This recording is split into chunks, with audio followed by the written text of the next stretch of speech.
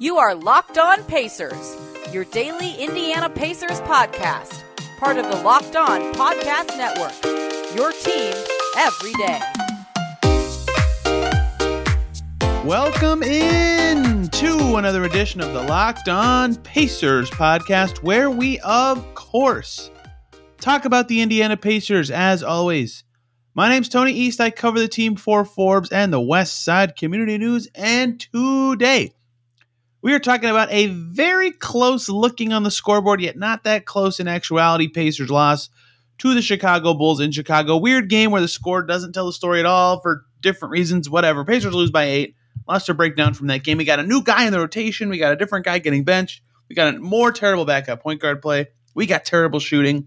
The works for the Pacers, basically. Some new stuff, some old. Sabonis was kind of buns in this game. He really struggled coming back from injury. LeVert was great. Just a lot to talk about. Let's just hop right in to the game and why the score does and doesn't tell the story at the same time. Bulls beat the Pacers 113, 105, an 8-point win for Chicago. Seems kind of close.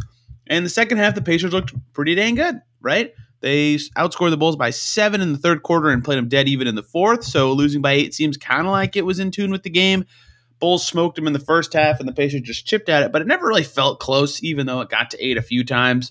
If you look at the game chart, you'll see that it got to 8 with about 3 minutes to go, and it felt like the Pacers had a shot, but the Bulls never were in any danger. You know, this game was really like a 15-point loss that ended strong for the Pacers. They got some good second-half play and changed rotation and had some good stuff, but the Bulls held them at arm's length, no problem all night. It was an impressive win for them, and Jason Patt, my colleague at Forbes, really summed this game up really well. It was fascinating to see how the Bulls won this game because the Pacers dominated the possession battle, which is not something they typically dominate, right? They had 14 offensive rebounds. Bulls only had 2. They had 9 turnovers. The Bulls had 15. They had fewer fouls, right? So in general, the Pacers had the ball way more and had way more shot attempts. That seems good. So they shot the ball 18 more times than the Bulls. And they also did well on the assist game. They were moving the ball well. 23 assists for the Pacers, only 17 for the Bulls. That's kind of just a recipe of having more shots, but still, they shot, more threes than the Bulls did. They shot just as many free throws. Like in general, it looks statistically great, but the Bulls made more shots despite all that because they had ridiculous one-on-one, no assist shot making. I think that describes this game very well. Levine, his first game back from COVID protocols, 12 for 18 for 32 points, several of those unassisted, just yanking pull-ups from wherever and drilling them. Same with DeMar DeRozan, who's been doing this all season. He had 24 on 20 shots, which doesn't sound very good, but a lot of his buckets were huge fourth quarter buckets that kind of swung the tide of this game. They got they got an unassisted bucket from like Matt Thomas. Troy Brown gave him one. Dasumu gave him a couple. Kobe White gave him a couple. They were just playing very good individual basketball in this game, which is the hardest thing to defend, especially when they have guys like Levine and DeRozan who are so good at creating their own shot that even when you do very well statistically in a lot of team key areas, sometimes you just lose because the other team's got these guys that can make big shots. And credit to them, they made the big shots. And the Pacers definitely ramped up the defense in the second half of this game to a winnable point. Like this game was pretty winnable in general. They held the Bulls to 50 in the second half, but it wasn't enough after the first half, and the Bulls started off hot enough to get it done. And for individually on the Pacers side, there's a lot of stuff you could look at in the box score, even individually, and think they win the game. Right, something I've talked about a lot is this team usually doesn't get it from one or two role players, and that caused them to lose. Justin Holiday shot above 50% and had 10 points. Miles Turner had 19 on 50% shooting.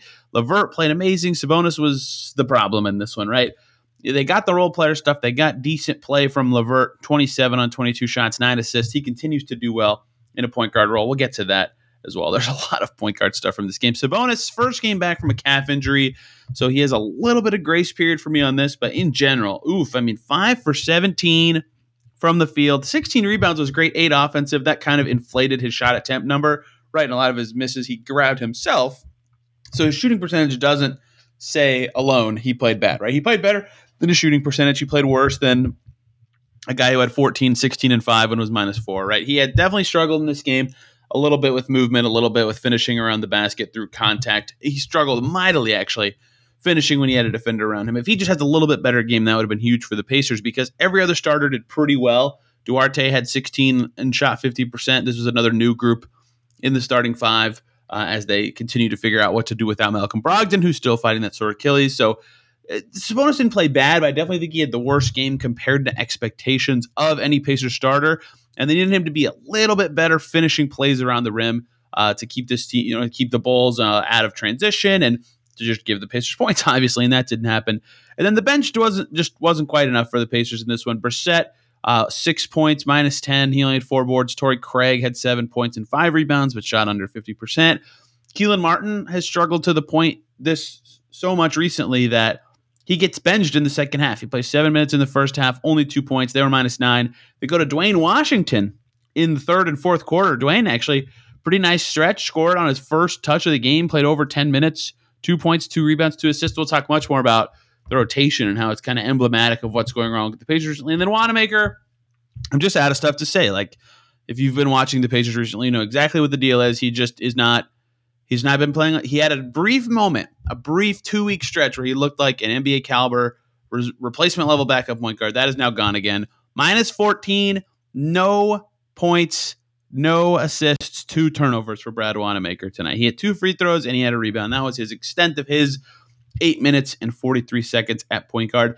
They again turned away from minutes with him at point guard to replace Karis LeVert. They had a few moments in this game where they didn't have Karis playing point guard and they didn't have Duarte playing point, or excuse me, they didn't have Wanamaker playing point guard. Like, without having Brogdon or McConnell available, that is just stunning to me that they can turn to those lineups and say, this is how we feel like we have the best shot to win. But that's just what they're dealing with, right? It's pretty wild that that's the hand they've been dealt, but they're figuring it out as they go. So what are the Pacers gonna what can the Pacers do better going forward? Well, if they just had a better Sabonis game or Brogdon, they probably win this game, right? They got enough from LeVert playing the point guard. They got, I guess, okay defensive minutes from their bench. Duane Washington gave them an offensive spark, or like a general spark, like they won his 10 minutes.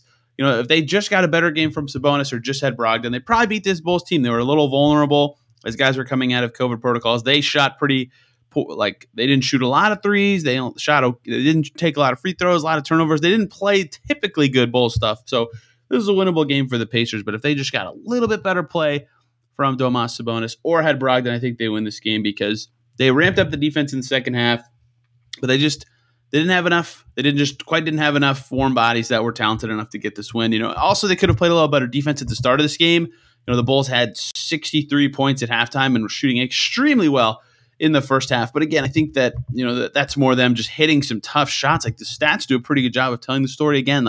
Levine was awesome at getting to his spots and hitting those tough shots that he's become so known for, and same with DeRozan. So, you know, Brogdon too, if he's playing, his defense would have been helpful in this game. And this is part of having him on your team. He does tend to miss some games with injuries, but they would have really liked to have him, especially without McConnell.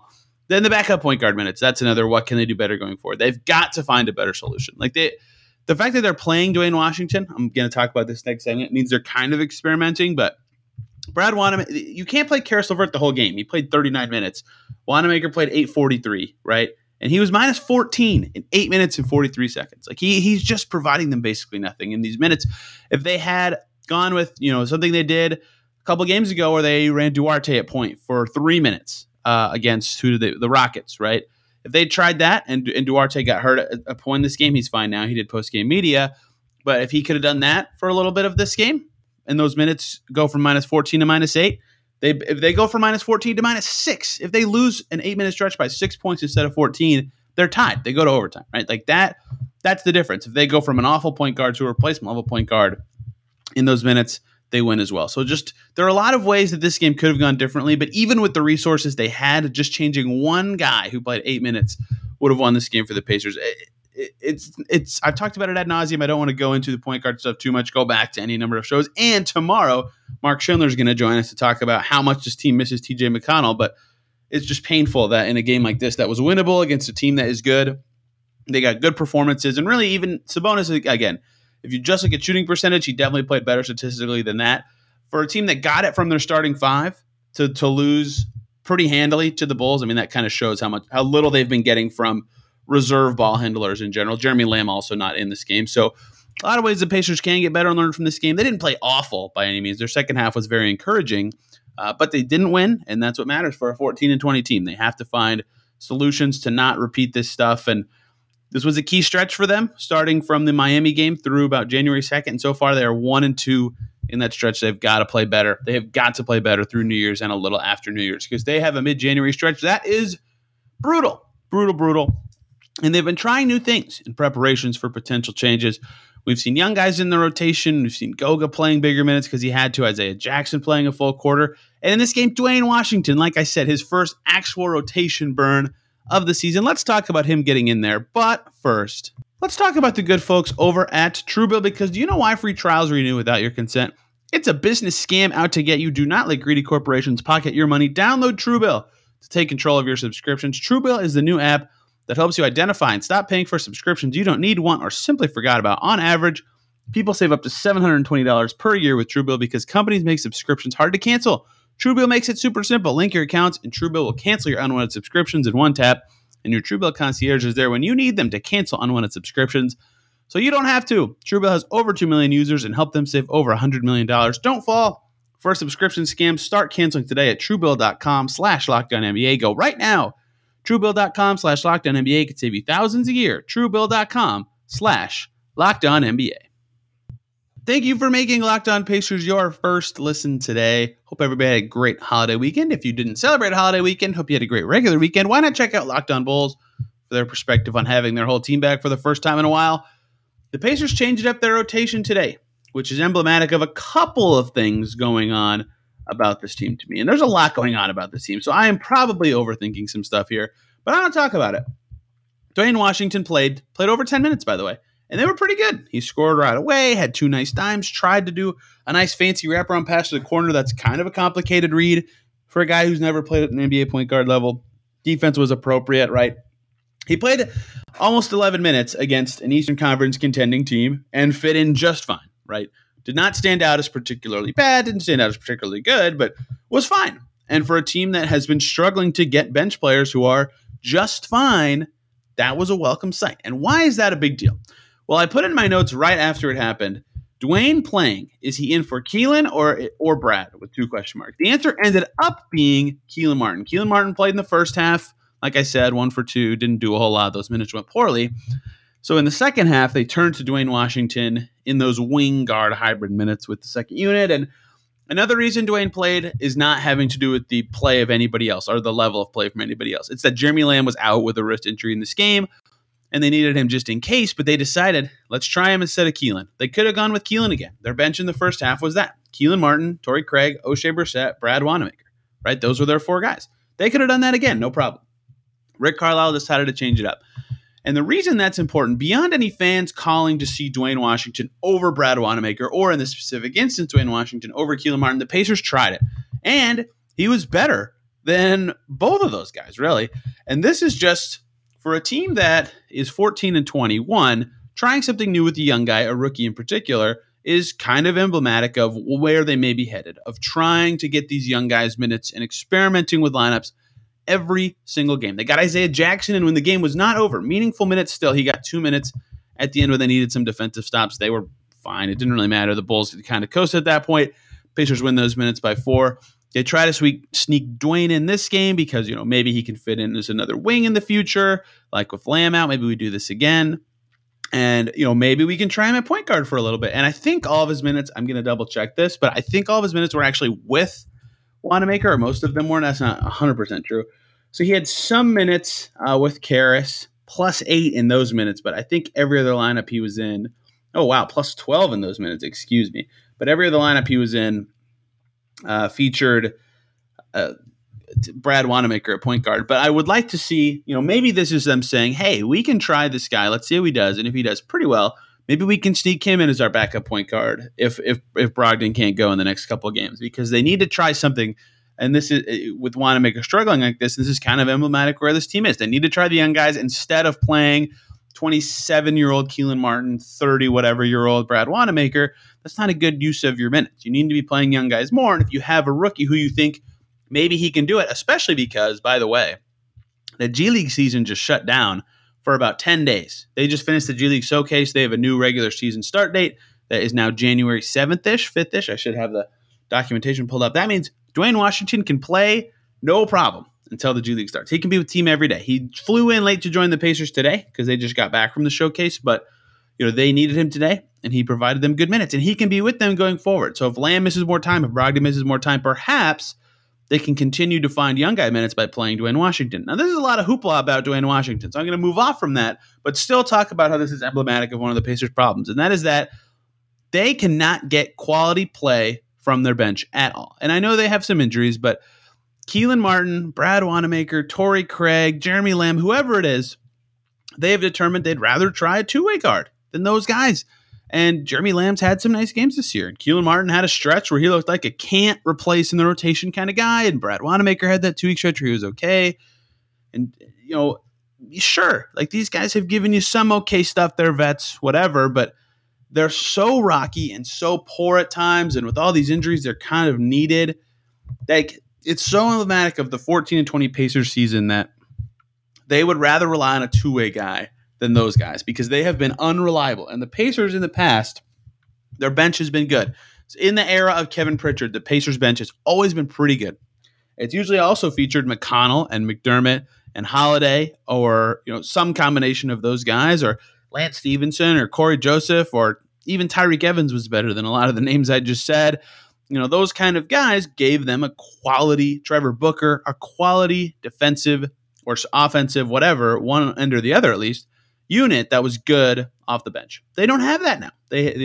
Keelan not making shots anymore, and Wanamaker's too short to be an effective defender with his speed, and Jeremy Lamb has been a bad defender for 2 seasons now since his injury. He sometimes makes up for it with his offense, but they don't have a bench unit that can be really good on one end or the other, even when they stick one of the really good centers with them. That's kind of what's made them awesome in the past, is Sabonis made the McDermott units gel, and then last year, Turner with Holiday and some of those other defensive guys turned out to be a pretty good unit. They don't have that this year. And Duane Washington, it's 10 minutes. I'm totally overhyping 10 minutes. I know that. I put it in my notes. Why did I type this twice? It literally says, why did I type this twice? If I could show you, I would. Why did I type Duane Washington's name twice? Because they get nothing from these guys. It made all the sense in the world to say why, we should put Duane Washington in over Keelan Martin. And that's just from an impact perspective. It made all the sense in the world. That kind of sums up the Pacers season to me to a T, is that in a big game against an Eastern Conference contender that they were within striking distance of them at the point that this guy's in, they said, our bench guys aren't good enough. Let's play this two-way guard. And it was absolutely the right choice for them to do. So the Pacers have to find a way to get some useful depth on their bench, because what they have now is not working. And like I've said on other shows, I think they should be playing their youth every game, trying to find a way to get Isaiah some minutes or sneak more minutes for Chris in with the second unit, or Goga, whoever. Even Duane. I didn't expect it to be Duane, nor do I think he's some bright future NBA kid, but it makes more sense to play him than those guys right now. And it sums up the Pacers' problems extremely well that he played a lot of minutes in a big game that wasn't a blowout against one of the top teams in the East. And the Pacers, their second half was much better than their first. So maybe that rotation change was something smart for this team, something that Rick Carlisle could go back to. It was just very surprising when it happened in the moment, but every time I would type a note about it, oh, this makes sense. He was better than Keelan. Oh, this makes sense. They need to play young guys. Oh, this makes sense. He's actually playing well. It just kept adding up to this is the right choice for the Pacers. And that's stunning to see. That's stunning to see given what they wanted to be before the season. That doesn't mean he's a bad player. That doesn't mean they need to keep leaning on it, but it's very emblematic of where they are as a team, that they went to a two-way guy and it worked better than what they had been doing with their bench for previous games. And injuries have shoehorned them into it, but they've got to figure something out with reserve ball handlers and wings. And this maybe was a first step, but at least they found some youth that they can plug in and play. That was a very long-winded, rambly segment about the Pacers' second unit and Duane Washington playing, but I think it says a lot about this team. This is 14-20 team. You know what else says a lot about this 14-20 team? They can't shoot the three at all. I've done a lot of segments on this. I'm going to do another one about it, but I'm going to put a rebuilding twist on it because that's what this Pacers team might be headed towards. They're 14-20. They're still 13th in the East. So let's talk about the Pacers and their poor three-point shooting, which manifested itself in the Chicago game on an 8-for-30 night in an 8-point loss. Let's do that. But first, let's talk about the good folks over at Built Bar, because they are making the best tasting protein bars ever. 100% covered in chocolate, soft and easy to chew protein bars that come in So many delicious flavors that are all super healthy. You can try the double chocolate, the peanut butter brownie, the cookies and cream, the mint brownie, whatever you want. They've got it. All chocolate, all delicious, and again, super healthy. Low in calories, low in sugar, low in net carbs, low in fat, but high in protein. Best of both worlds. You can use it as a meal substitute. I've done that at work before. You can use it as a snack. I did that right before this podcast. Whatever you want to do, Built Bar's got you covered. Again, healthy and delicious. Great for the health conscious guy. Great way after the holidays, during the holidays, whatever, to enjoy a delicious treat. You've got to try them. Go to built.com right now. Use the promo code LOCKED15. You'll get 15% off your order and join a ton of Locked On Pacers listeners who have tweeted at me and told me they were satisfied with them. Again, that promo code LOCKED15 for 15% off at built.com. The Indiana Pacers still stink at shooting threes. This is not news. I think I've done 2 segments on this in the team's first 34 games prior to today. Don't want to beat a dead horse too much, but we're going to change this, guys, a little bit. They were 8 of 30. I should have that right up in front of me. 8 of 30, correct, in tonight's game against the Bulls shooting from 3. Almost half their makes came from Karras, who hit 3 himself. 7 of the 8 came from their starters. Torrey Craig hit 1. They missed Doug McDermott a ton. I talked about in the offseason, everybody was saying McConnell was more important. I thought McDermott was the more important free agent, but McConnell was more likely to stay for their needs and important for their needs. That's not to belittle either player, but McDermott's value to an NBA team is higher than McConnell's, so he got more money. And he left, but they still had Miles, and Miles has actually shot okay from 3 this year, though not in this game. And Justin Holiday can kind of shoot a little bit. Duarte, it turns out, is a little bit of a shooter. Brissett shot well last year. Like, if you squint, you can kind of say, yeah, they've got some shooters, but those guys are not names for shooters. They're just guys who have made threes in the past, and that has completely gone away this year. Pacers now 27th in the league in three-point percentage entering the Chicago game. Shooting 26.7% is not going to up that number. Let's give a stat here to talk about the importance of shooting. So, I am Captain Obvious, but making shots will help you win, and missing shots will not. When the Pacers hit above 36% from deep this season, that's not even a high bar. This is a lower shooting three-point percentage season in general, but that used to be about league average. When the Pacers shoot better than 36% this season, 8-3.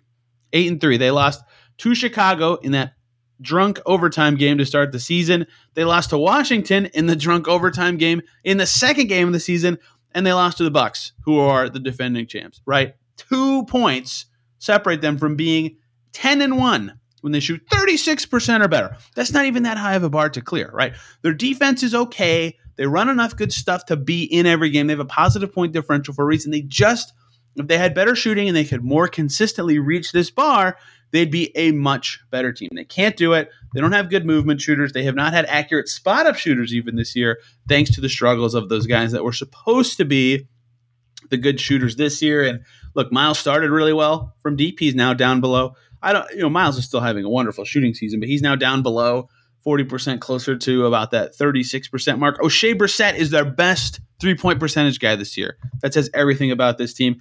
Duarte's at 34.5% before this game. Lamb's trickled down to the 34s. Justin Holiday's at 34, and his all come in, 2 games. He'll go 5 for 7 from deep, and then a bunch of 1 for 7s.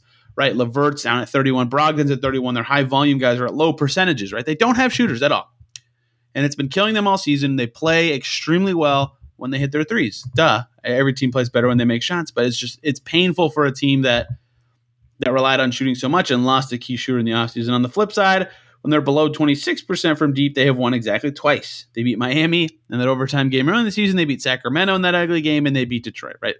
When they shoot poorly when they shoot under, they have 4 wins, shooting under 34% from deep, right? That's not even a high bar to clear, but that's 4 wins in several games. So they have to shoot better. And yes, they have a roster of guys who can shoot better. I just ran through their percentages, right? It doesn't take brain science or rocket science or whatever type of science you find complicated to know that Brogdon is better than a 31% three-point shooter. We know that, right? And Duarte, we know he can shoot a little better, and Justin Holiday can be a little bit more consistent, and Keelan Martin, his three-point percentage nosedived, as did Torrey Craig's, as did Jeremy Lamb's. They have guys who can shoot better from deep, but they're not. And that is where this pivots to the Pacers where they are now. They are at this point where they're going to make a decision about their direction, and they kind of have to do it now, right? They only have about a month and 20 days till the trade deadline. They're 14-20. They're still 13th in the East. They basically have like a 5-game stretch to really figure things out. before it gets crazy. Their schedule gets crazy, that is. I think that given the way Carlisle plays, they generate good threes. They have to work pretty hard to do it sometimes, but they generate good threes pretty often, and he's confident in letting whoever's on the court take it if they can make it. And even if they can't make it sometimes, he trusts guys to take it if they're open, right? I think a very strong emphasis in the Pacers rebuild process or their retool process, whatever they do, whatever pieces they swap out, moving Levert for stuff, moving Lamb and Goga for stuff, moving one of the bigs for stuff, moving other vets for stuff, Justin Holiday, Torrey Craig. You can go on and on. Basically, everybody but Brogdon and Duarte and Isaiah Jackson, you could squint and say, yeah, that guy could be traded.